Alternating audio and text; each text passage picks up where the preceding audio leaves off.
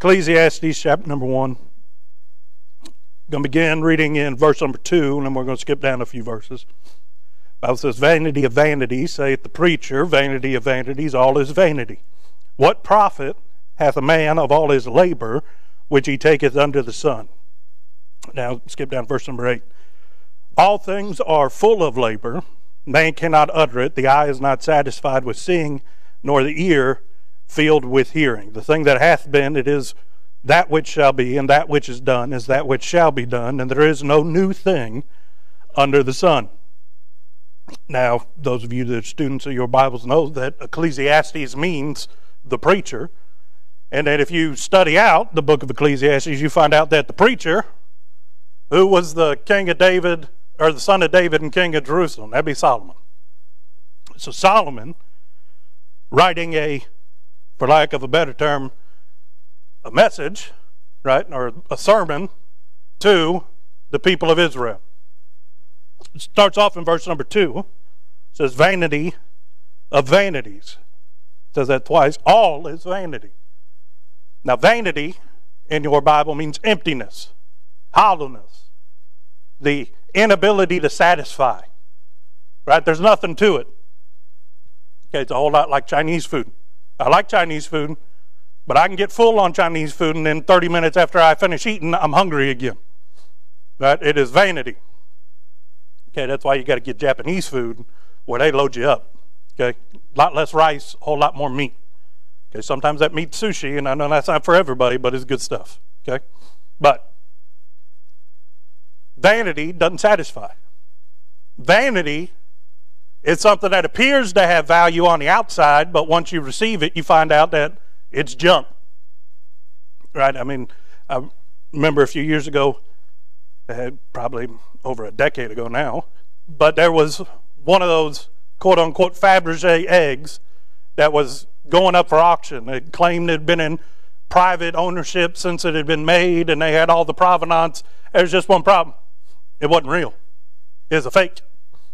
It was a real good fake, and it was a really old, really good fake, but it wasn't a real deal. Somebody had something that they thought had value until somebody burst their bubble and said, "This isn't what you think it is." Well, here the preacher says, "Vanity of vanities, all is vanity." Then he goes on, verse number 3, he says, "What profit hath a man of all his labor, which he taketh under the sun?" Now that word labor, okay, by definition, labor means work that will tire you out. In fact, Webster uses the word exceedingly tiring work. Right? Labor is the kind of work that you do that when you're done with it, all you want to do is go to bed. All you have left is the energy to get back to where it is that you need to go to, pass out, wake up, and do it again. Right? Because the Bible uses a lot of different words for what we would assume work nowadays. There's labor, there's work, there's a burden, there's that which you toil in. Right? You could plant, and then we all know that whatsoever a man soweth, that shall he also reap. There are a lot of different words that the Bible uses for things that people do. But in this context, it's referring to those things that people desire something so much that they will absolutely work themselves to the bone to get it. Right? They have a desire in their life that is so valuable to them that they're willing to give up everything in pursuit of it. So that by the time they're done laboring for it, they've got nothing left in the tank. And we all know, life isn't, well, I want it. I mean, even today with the internet and Amazon right down the road, you order something, you still got to wait at least 2 days, right, to get it from Amazon Prime. Right? As much as the world is so much more, things are right here. We know that life, right? I'd have to start saving a whole long time to get that Aston Martin that I talk about every now and then. Right? That's not going to happen overnight unless I go steal it. Okay? Which isn't going to happen because there's not an Aston Martin dealership around here. But anyway. Right? Labor gives the context that you wear yourself out day after day after day in pursuit of something. Well, what's that thing that you're pursuing? Well, according to verse number 2, it's vanity. You're killing yourself physically, mentally, emotionally to obtain something that will not satisfy you. That's why he says vanity of vanities, all is vanity. Because you go read the book of Ecclesiastes, Solomon lived a long life. God gave him a lot of wisdom. And as a result, he said he studied everything in the course of the world. And he says everything that man labors for isn't going to satisfy him. We're going to get to a few of them things. But down in verse number 8, he says, all things are full of labor. All the desires of this world, since Adam and Eve sinned in the garden, anything outside of God, all those desires, all those wishes, all those things that we endeavor for, they're full of labor. Right? Some things in life are worth having, but if it's worth having, it means you got to work for it. Because the things that are worth having are worth working for. If it wasn't worth working for, you don't need it. Right? But it says all things are full of labor. Man cannot utter it. The eye is not satisfied with seeing, nor the ear filled with hearing. That it that he's talking about, man cannot utter it. Man can't see it. Man can't hear it. What he's talking about is you can look all across the world. There have been a lot of famous poets, a lot of famous playwrights that have written down great and some would say lovely descriptions of the handiwork of God. But any desire that you can find on the earth outside of God, not going to satisfy you. What's that it that he's talking about in verse number 8? Man can't come up with words that are going to satisfy that hole in your soul. You're not going to see something one day that's so beautiful that it's going to satisfy that aching deep down in your soul. No matter how much you consume, no matter how much you listen to, all them now used to was books on tape. Then there were books on CD. Now it's audio books that you just download to your phone. There ain't enough chicken soup for the whatever soul self-help books that are going to fill that desire which is deep down in man. That it is that longing to have the separation between man and God mended. You know why man labors? Because they know they're missing something. They think they figure it out and they'll kill themselves trying to get it, only to realize it wasn't what they were hoping it was going to be. There are people that travel the world hoping to find, the 7 wonders of the world, or trying to find the most pristine and beautiful places in nature. And once they get there, guess what? It doesn't fill that hole in their soul. You say, well, how do you know that, Brother Jordan? Because they take another trip. If they ain't satisfied, they wouldn't take another trip. Doesn't matter how much entertainment or how much of a cell phone screen or how much of social interaction. There's no hearing. Right? There's not something one day that you're going to hear that just all of a sudden satisfies you in this world. It goes on to say, verse number 9, the thing that hath been is that which shall be, and that which is done is that which shall be done. And there is no new thing under the sun. Nowadays we got different means of doing it. But you know what the motivations of man today are? The same that they were in the beginning. You know what the essence of sin is today? The same that it was back then. Lust of the eyes, lust of the flesh, and the pride of life. You know why men fought wars back in the olden days? Same reason people fight wars nowadays. You know why people are so easily corrupted today? Because they're just as greedy as they were back then. There's a different name to it. The places may have changed names. The people or the characters in the play may have been swapped out. But you can look at the world today and compare it to the world of the Old Testament and the Bible, and people's motivations are the same. There are Christians that sell God out for a whole lot less than 30 pieces of silver. There are people that disobey God for a whole lot less than some Babylonian gold or a wedge of gold and a Babylonian garment that Achan hid in his tent. There are people that are still today afraid of the God on the mountain and try to craft themselves their own idol, just like in Moses' day. The motivations of man, the desires of man have not changed. We're very simple creatures. People say that we're all individuals because God made us each different. But when you really boil us down, we're real simple. We like doing things for ourselves that make us happy. And most of the time, the only time that people do things for other people, it's because either they get something out of it, like a tax break, or it's because seeing somebody else happy makes them happy. Right? Christmas time comes around. There's a whole lot of people in the world that one set of grandparents is out trying to give the other set of grandparents because they want the grandkid to think that they're the best grandparents. Or there's one divorced parent pit against another divorced parent on trying to have the kid. Why? Because having the kid makes them happy. And from working in a law office for 10 years, worked with a guy, didn't work directly for him, but his name's Mike McMahon, good guy. Mike once told me, he said, Jordan, divorce is the craziest thing I've ever seen. People will spend $50,000 arguing over $5,000 worth of stuff just because they want the other person to be wrong. It's not worth it in the end, but why? It's to feel that pride deep down in here. They think that if they can get a judge to say the other person was wrong, that it'll justify them deep down in here. That it'll fill that hole. But guess what it all boils down to? Nothing out there in that world has ever satisfied, nor will it ever.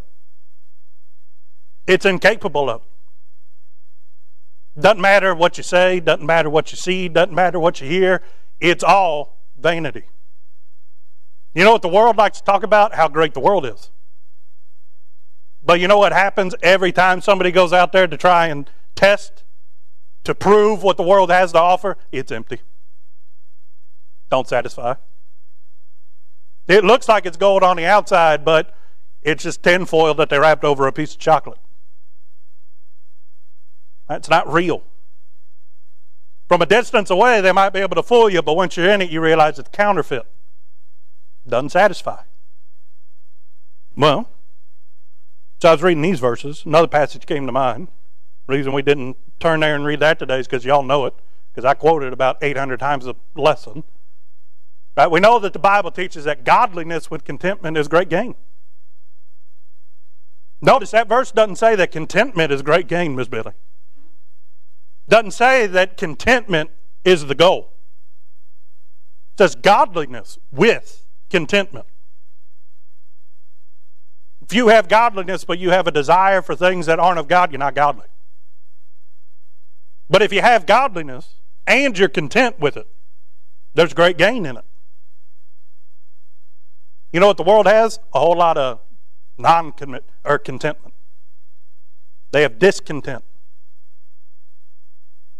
They have those things that once you have this, well then, you know how that made you happy for a little bit? If you work a little bit harder, you can have this next thing which will make you happy for twice as long. Not permanently, but twice as long as the last thing. Or, well, the reason that this didn't make it's because what I really want is that. And this is a stepping stone to get there. Right? The excuses and the lies and the brainwashing from the beginning of the world is the same thing that the serpent told Eve in the garden. That you will become as gods, lowercase g. Man wants to be the ruler of his own destiny. Man wants to be able to have the power over what happens in his life, and he'll do anything to get it. Only problem is he'll never have it. He'll never attain to what he aspires to. So what's the alternative? I know that the world, there's nothing out there. We're going to read those verses in between what we just read a minute ago. But if the goal is godliness with contentment, you know why the world, from sun up to sundown, each and every day, is doing the same things that the generation before did? Trying the same thing over and over, but trying to get a different outcome? They're doing it because they're not content. They have no peace. They have no satisfaction. They have no deep down, solid belief that if they lost everything, it'd still be okay. They have no assurance. Why do you think that the songwriter said, blessed assurance? It's not just that we have assurance. The assurance that we have is a great blessing. Because I know, no matter come what may, He promised He'll never leave me nor forsake me. He promised that when it gets too big for me, the arm of flesh will fail you. But I can do all things through Christ, which strengtheneth me. All those things that the world fears, Christ takes care of. He made me a joint heir. We sang about it. And that's on Count Your Many Blessings. He's promised me a fortune greater than anything that this world has to offer. Everything that He owns, I own. In God's eyes, I'm just the same as the Son. When He looks at me, He sees His Son. I have the assurance that heaven and earth can pass away, but this word that I've staked my faith on, it will not pass away. What's the world really want? They want what a saved Christian has. They want peace. They want security. They want fellowship with the Almighty. They may not understand that, but that hole deep down in their soul is because their soul knows that God made them. God breathed into man the breath of life. The soul of man knows there is a God because that's where it came from. And every day separated from God is a pain to our souls. Is it any wonder that God went to the lengths that He did to offer us salvation? When after we get saved, the Bible says that He turned some over to the destruction of the flesh that the soul might be saved. God intended that soul to be in perfect fellowship with Him. And seeing a soul tormented by sin, separated from the one that gave it life, it moved the heart of God. Well, the danger is that if we have a form of godliness, but we deny the power thereof, if we think ourselves to be godly and we lose that contentment, we're liable to vex our own souls, searching after things in the world. Because we know we have God, but we're not satisfied. Well, why is that? It's not God's problem. That's a me problem. That's an I problem. Most of the time, it's a pride problem. Sometimes it's just an ignorance problem. You know why you should count your many blessings? Because first off, after you get through about a page of them, right, you're going to be hooping and hollering or crying or shouting or doing something. But then, once you get the list finished, and then you have to keep adding to it each and every day, those days that the devil comes up next to you and says, living for God isn't worth it, no, you haven't seen my list of blessings. I've been blessed above all measure. You know what that means? You can't find a scale. You can't find a list. You can't find something to compare to that will give you an idea of how blessed I really am. You know why Christians aren't content, even though the God of the Bible is still the same God that we have today? It's because Christians have gotten their eyes off of our mark, which is, having our eyes pointed to our Lord Jesus, looking into Jesus, the author and finisher of our faith. And instead of being satisfied with what we have, we see all the material things that we don't have. Well, did not God promise that seek ye first the kingdom of heaven and all these things will be added unto you? So either my seeking isn't right, because I'm not seeking first the kingdom of heaven, or else God would give me all that I can have without falling out of living a life that's up to His approval. God won't give me something that He knows is going to tempt me to get out of the life. Right? So either my seeking's wrong, or my satisfaction's wrong. You can have your eyes on Jesus and get so jaded and cold and backslid that you see Jesus, but He doesn't mean what He should mean to you. Again, that's a me problem. Something has crept in. There's bitterness, there's envy, There's a lack of fellowship between me and the Lord. Something has entered into my life that has caused the visage of God in my life to become blurred or marred. There's something between me and God preventing me from being satisfied with having Him. Well, let's take a look at verse number 4. It says, one generation passeth away, and another generation cometh, but the earth abideth forever. What does that mean? Well, it means what he said down in verse number 9, and there is no new thing under the sun. As long as this earth keeps spinning, till the Lord comes back in the next dispensation, called the tribulation period, comes to fruition, everything on this earth will be as it has been since Adam and Eve sinned. Right? It says one generation passeth, another generation. How many generations have there been between us and Adam? Bunch. But through all them generations, what caused Cain to kill Abel? Same reason that people kill people today. Jealousy, embarrassment, rage, envy. Right? Those, whether it's premeditated or whether it's, one of those crimes of passions. You know why people do things today? Same reason they've been doing them since the beginning. Because the world hadn't changed. The earth abideth forever. God set it out here, and He said until He destroys it with fire, it's going to be there. And when sin entered into the world, sin corrupted the whole world. It's just as corrupt today as it was back then. Because sin is sin. There is no degree of sin. There is just sin. The earth abideth forever. Mankind doesn't. And man's too stupid to realize that the lessons the last generation learned are important to remember. The last generation just keeps teaching the next generation that if you labor harder, if you kill yourself a little bit more, you'll be able to have what I didn't have. Hogwash. I mean, I found out the other day, y'all know that tallest building in the world over there in Dubai? That Burj Khalifa, I think is what it's called. That stupid building, they've lost so much money on it. But you know why they did it?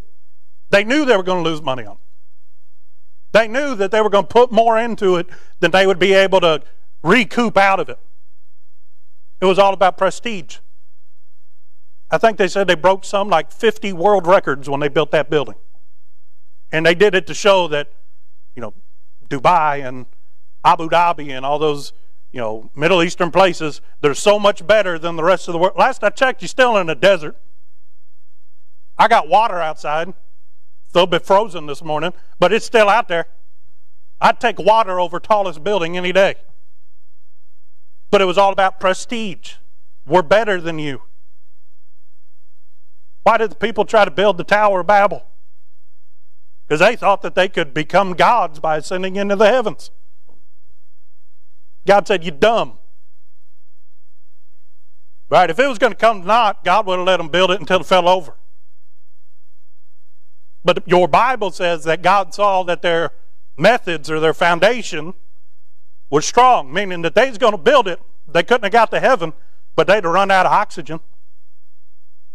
Higher up you go, the harder it is to breathe. Higher up you build, the more effort it takes to take those things up there. People would have been dying trying to get them bricks to the top of that tower. You say, how do you know that? Because people die trying to climb Mount Everest every year. In fact, so many people have died trying to climb Mount Everest, they use the frozen dead bodies as markers on the trail telling you where to go. Because they're so high up there and it'd be so hard to go up there and reclaim their body, they just leave them there. You say, what are they trying to do? Same thing that the people at the Tower of Babel were doing. Look what I did. I did something you didn't do. The earth abideth forever, and all the folly that comes with it. You know why all those monuments originally were built in Washington, D.C.? so that you would ooh and ah at it and remember the people that they were dedicated to. Right? I don't think it's any strange coincidence that all the capitals around the world, all those buildings look real nice. Why? Because they want people to be impressed. You know who I'd be impressed with? Somebody had said, hey, just give us like a lean-to over yonder. We shouldn't be working in there anyway. We should be out helping people. And they just put a sign on the door that says, sorry, if we're not here, come back later. I'd be impressed with them people if they was like, I don't care about our office space. Give that money back to the people. I'd be impressed with that. I'm not impressed with marble and big Corinthian columns and domes that have, great murals and paintings on them. Doesn't impress me. Why? Because it's all been done before. Every now and then, Brother Ed, I walk into one of them places and I think, still, not a drop in the bucket to Solomon's temple. That's the greatest edifice that man ever built. And guess what happened to it? Is torn down. Guess what's going to happen to every Capitol building one day, sooner or later? It's going to be torn down. If it isn't torn down, it's going to be melted with a fervent heat one day. Now, God blessed it. If they were to use those gifts and that ability to bring honor and glory to God with it, hallelujah. But a lot of it's vanity. Well, verse number 5, it says, the sun also ariseth, and the sun goeth down, and hasteneth to his place where he arose. Doesn't matter how long, how hard, how much money you give in pursuit of trying to make a day last longer, you can't. Trying to make a year pass quicker or slower than what it does, not going to happen. Doesn't matter how many facelifts they give you, your face is just going to become more stretched out. Okay, instead of looking slightly younger, you're just going to look like a lizard. Okay? Like, I don't understand why somebody goes, can't you look at the people that had it and realize they still haven't figured it out yet? Like, why sign me up for the thing that they haven't worked out yet? No, thank you. Do not want to be a guinea pig.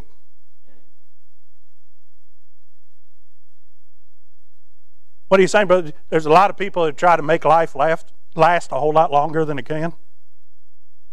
They'll spend untold amounts of money trying to keep themselves healthier, looking younger, trying to maximize how long they're going to live on the earth, except the Bible tells me that God put a number on every man's head. Doesn't matter what you do or what you don't do, you're going to live as long as God says you're going to live. Doesn't matter what diagnosis comes your way. If God said it's not their day, it's not your day. And it doesn't matter all the things that you did to try and... If God says today is the day that your life will be required. His ways are above our ways. I don't know why he gave the number that he did to each, but I do know that God is faithful and true, and that no matter what the number, he gives every man an opportunity to come unto him. What are you saying, Brother George? You can't work hard enough to make your enjoyment last longer than what it's going to last. You can't labor long enough to get more enjoyment out of a day, to get more purpose out of life, to find more satisfaction, to prolong your days or shorten your days. That Bible references who, right, by thinking, can add a cubit to his stature or take it away. You can labor all you want to, but a day is going to be a day. A night's going to be a night. And it's going to stay that way. Why? Because that's the way that God hung it out there. The only time that I find that things go different than the way that God framed this universe is like on that battle where Joshua was out there, and God knew that if the sun went down that they'd be overtaken at night by their enemies, so he hung the sun up there for a few extra hours. Or the day that they crucified Christ, God blocked out the sun so that man wouldn't see the shame that had become his only begotten Son. To hide the shame that he took upon himself for our sins and our iniquities. But unless God does the work, guess what? The sun's going up, the sun's going down, and it's coming back up in the same spot it did yesterday. Now, they can spend all the money they want to trying to get to Mars. Ain't going to work. Because you know where God said people live? On the earth. God let us go to the moon, but God put a limit on how far man can go. And let me tell you, Mars is past it. It's folly. Well, if we get to Mars, and one day when global warming ain't going to be the problem. Antichrist is going to be the problem, and then global warming is going to turn into the fiery wrath of God, and it's going to consume it all. Well, I don't know how we got off on all that, but verse number 6. The wind go toward the south, turneth about unto the north. It whirleth about continually, and the wind returneth again, according to his circuits.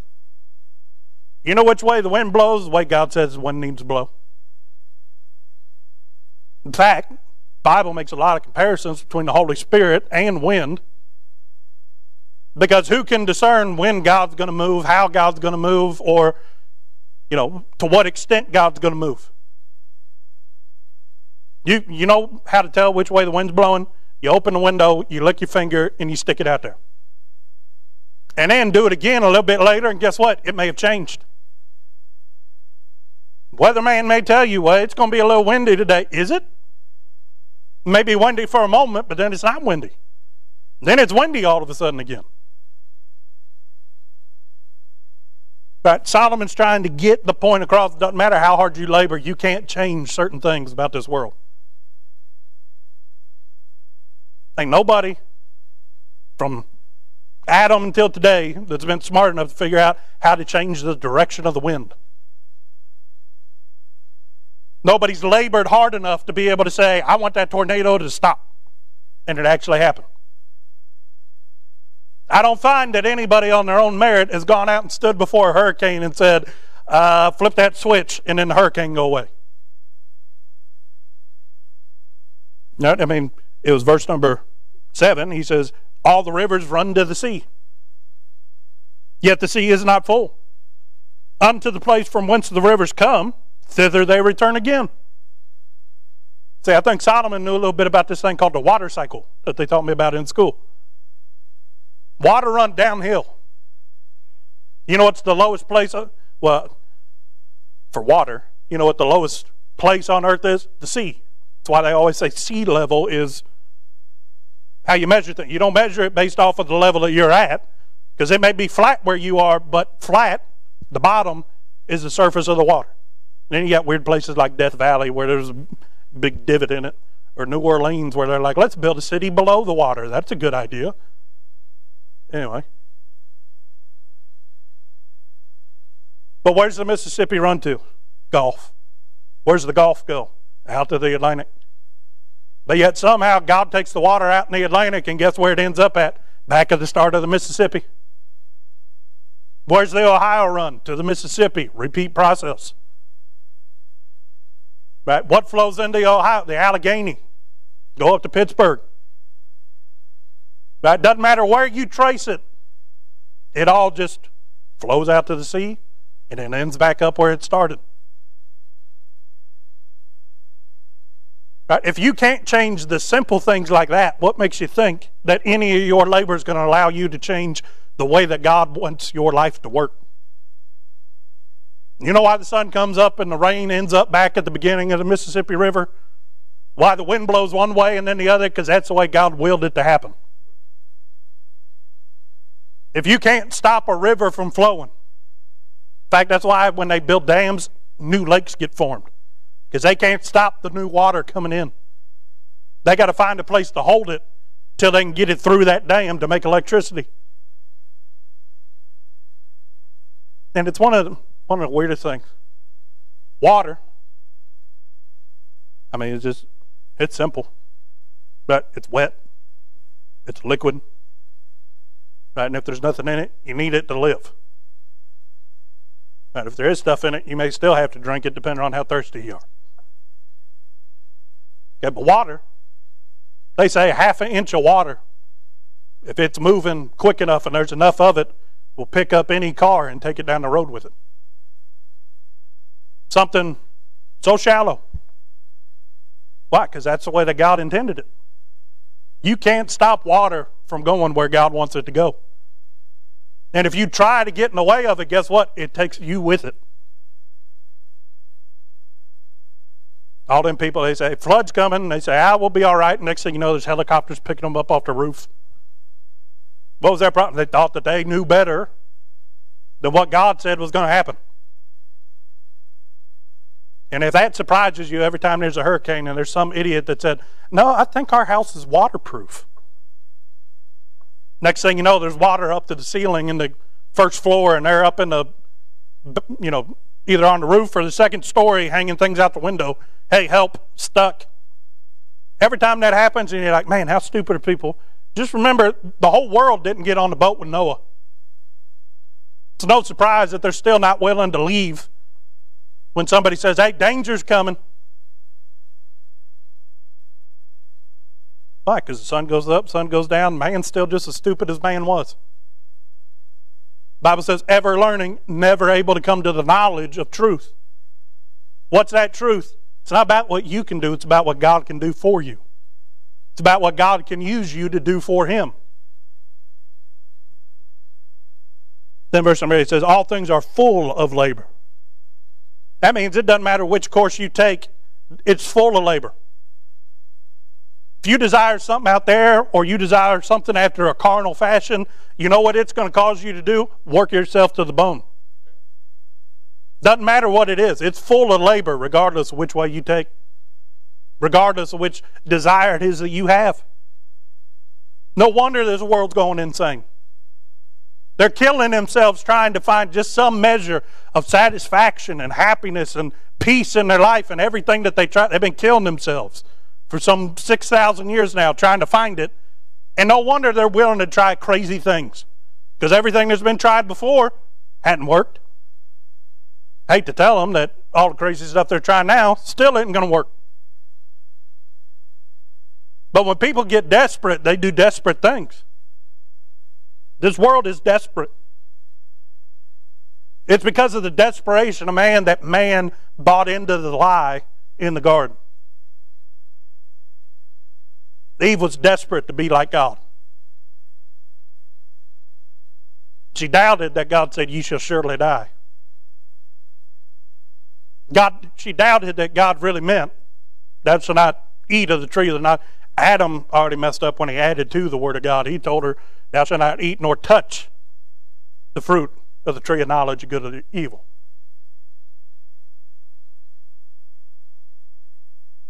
But that desire, that in discontent deep down in the soul of man, it's still discontented today. It's still just as unsatisfied as it is today. Well, why did we go through all that, Brother Jordan? Because I want to help you.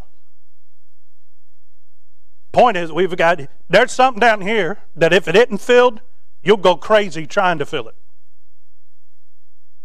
I've seen saved people make a mess of their life after a pursuit of what? Because they weren't satisfied with God anymore, and they wanted to try and find something that would satisfy them. Or they thought that they could still keep one hand on God and go after this. And what happened? They became very discontented. Made a mess of their lives. Not just talking about lost people, talking about saved people too.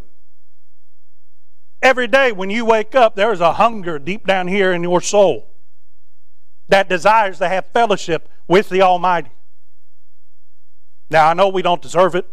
I know that we can't merit it, but God made a way that we can do it, which means we can. God promised me that He made me a priest, that I can enter directly into the throne room of God. And God sees me as if I was talking face to face with Him every time that I pray. God removed all borders, all boundaries. Why? So that we could be satisfied in Him.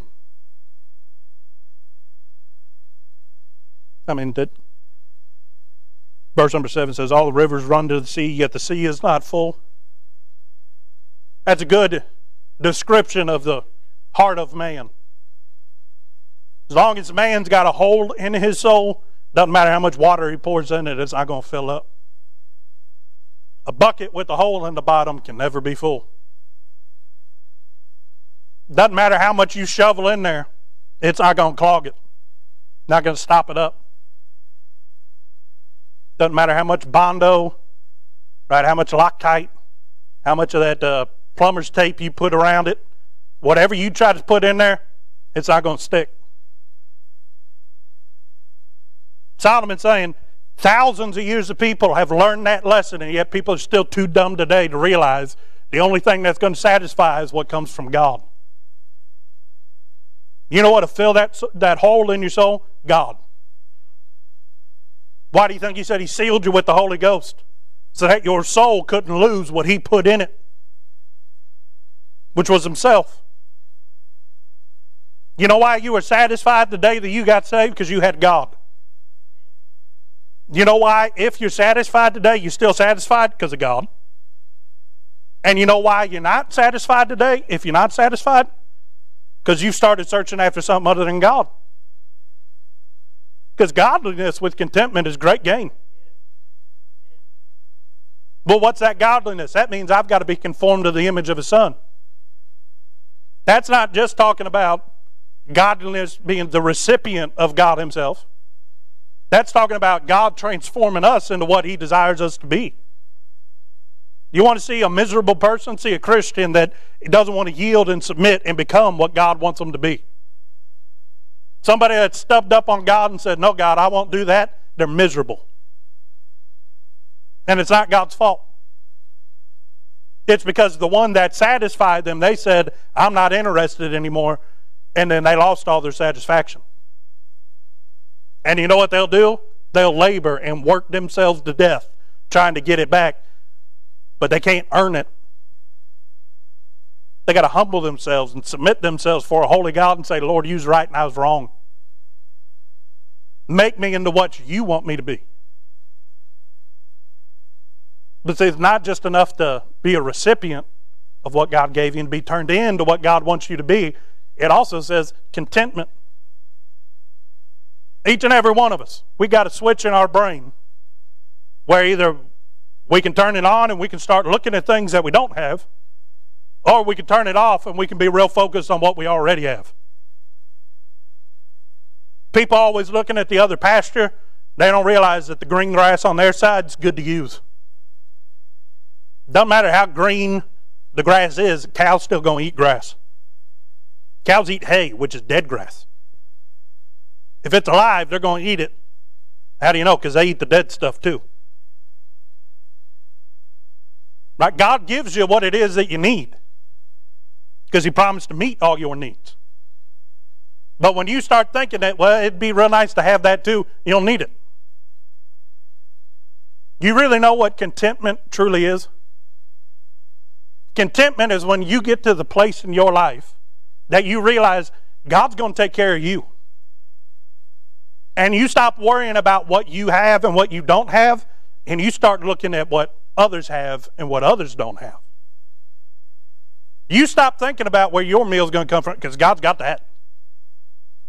I'm content. Doesn't matter if God sends me one of them cattle off of 1,000 hills, if He sends Captain D's by, food's coming. Right? God's got that. He's going to take care of it. Doesn't matter if it's filet mignon or Chinese food, it's going to be good, whatever it is, when it shows up, because God's sending it. I'm content with what not only God's given me, but what God's done in my life. Because my soul desires to be right where He wants me to be. And as long as I'm in the will of God, that's enough for me. When you get to that point, you know what you start seeing? The needs of others. You know why the world today isn't impacted by the church? Because the church is too busy looking inwardly at themselves. You know why the first church at Jerusalem turned the world upside down? It's because each and every one of them went home and sold everything that they had and gave it to the church. And then the apostles, and then later the deacons, divvied it up as everyone had need. You know what that meant? All their needs was taken care of. You know what they could focus on every day? They didn't have to worry about where their meal was coming from. They knew God had it. They wasn't worried about where their next, outfit was coming from. They knew God would send it when they needed it. They weren't worried about where they were going to stay. They knew that God had a place for them. You know what they were worried about? What other people didn't have, which is what they did have, Christ. You know why the world looks at the church and sees, I don't want what they have? Because they see that we're just as discontent with what we have as they are with what they have. The first step is godliness. The second step is saying, Lord, I've got enough faith to believe that if you had what it took to save me and to satisfy me, that you have enough to provide for me once you purchased me. But it'd be nice to have that car. Yeah, it would be nice. But just because it'd be nice doesn't mean that it's nicer than what God gave me now. You know what God gave me now? What I needed. And what you need is always nicer than something that doesn't exist. Well, it'd be nice to have an Armani suit. Yeah, but if you wore it, you'd be so afraid of people bumping into you or catching a stitch on a door somewhere, right? You'd be a nervous wreck. You'd be standing there like this because you didn't want to get wrinkles in it.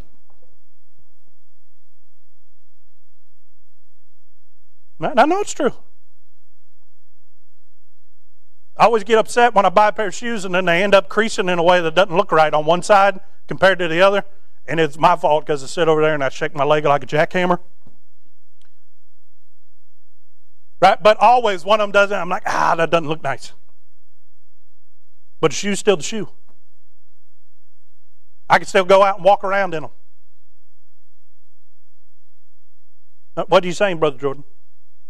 I'm saying you can either look at what you don't have, which there's a whole lot in the world that you don't have. You know why you don't have it? You don't need it. Because if you needed it, God promised that He'd give it to you. And if we're all honest, we've got a whole lot more than we need. Why? Because God just blesses us above all measure.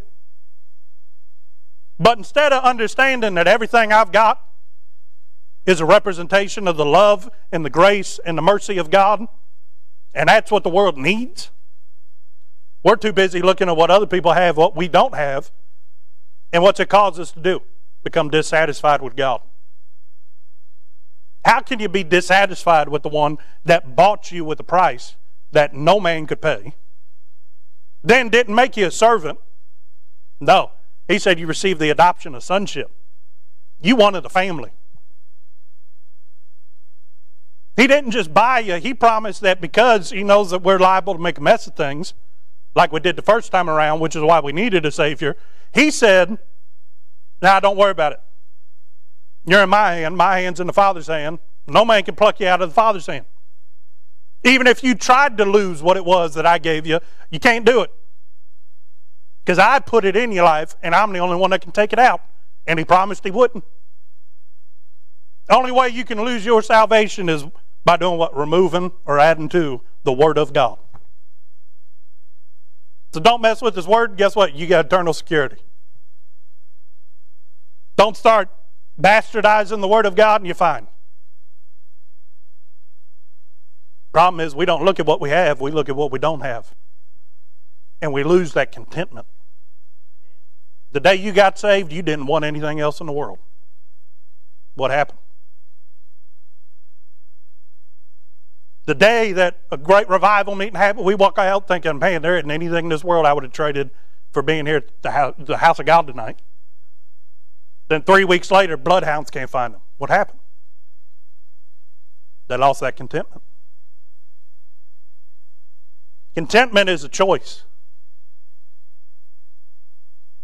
Contentment is looking God in the face and saying, Lord, I know there's a whole lot out there that's nice and that man esteem highly, but you can take it all away,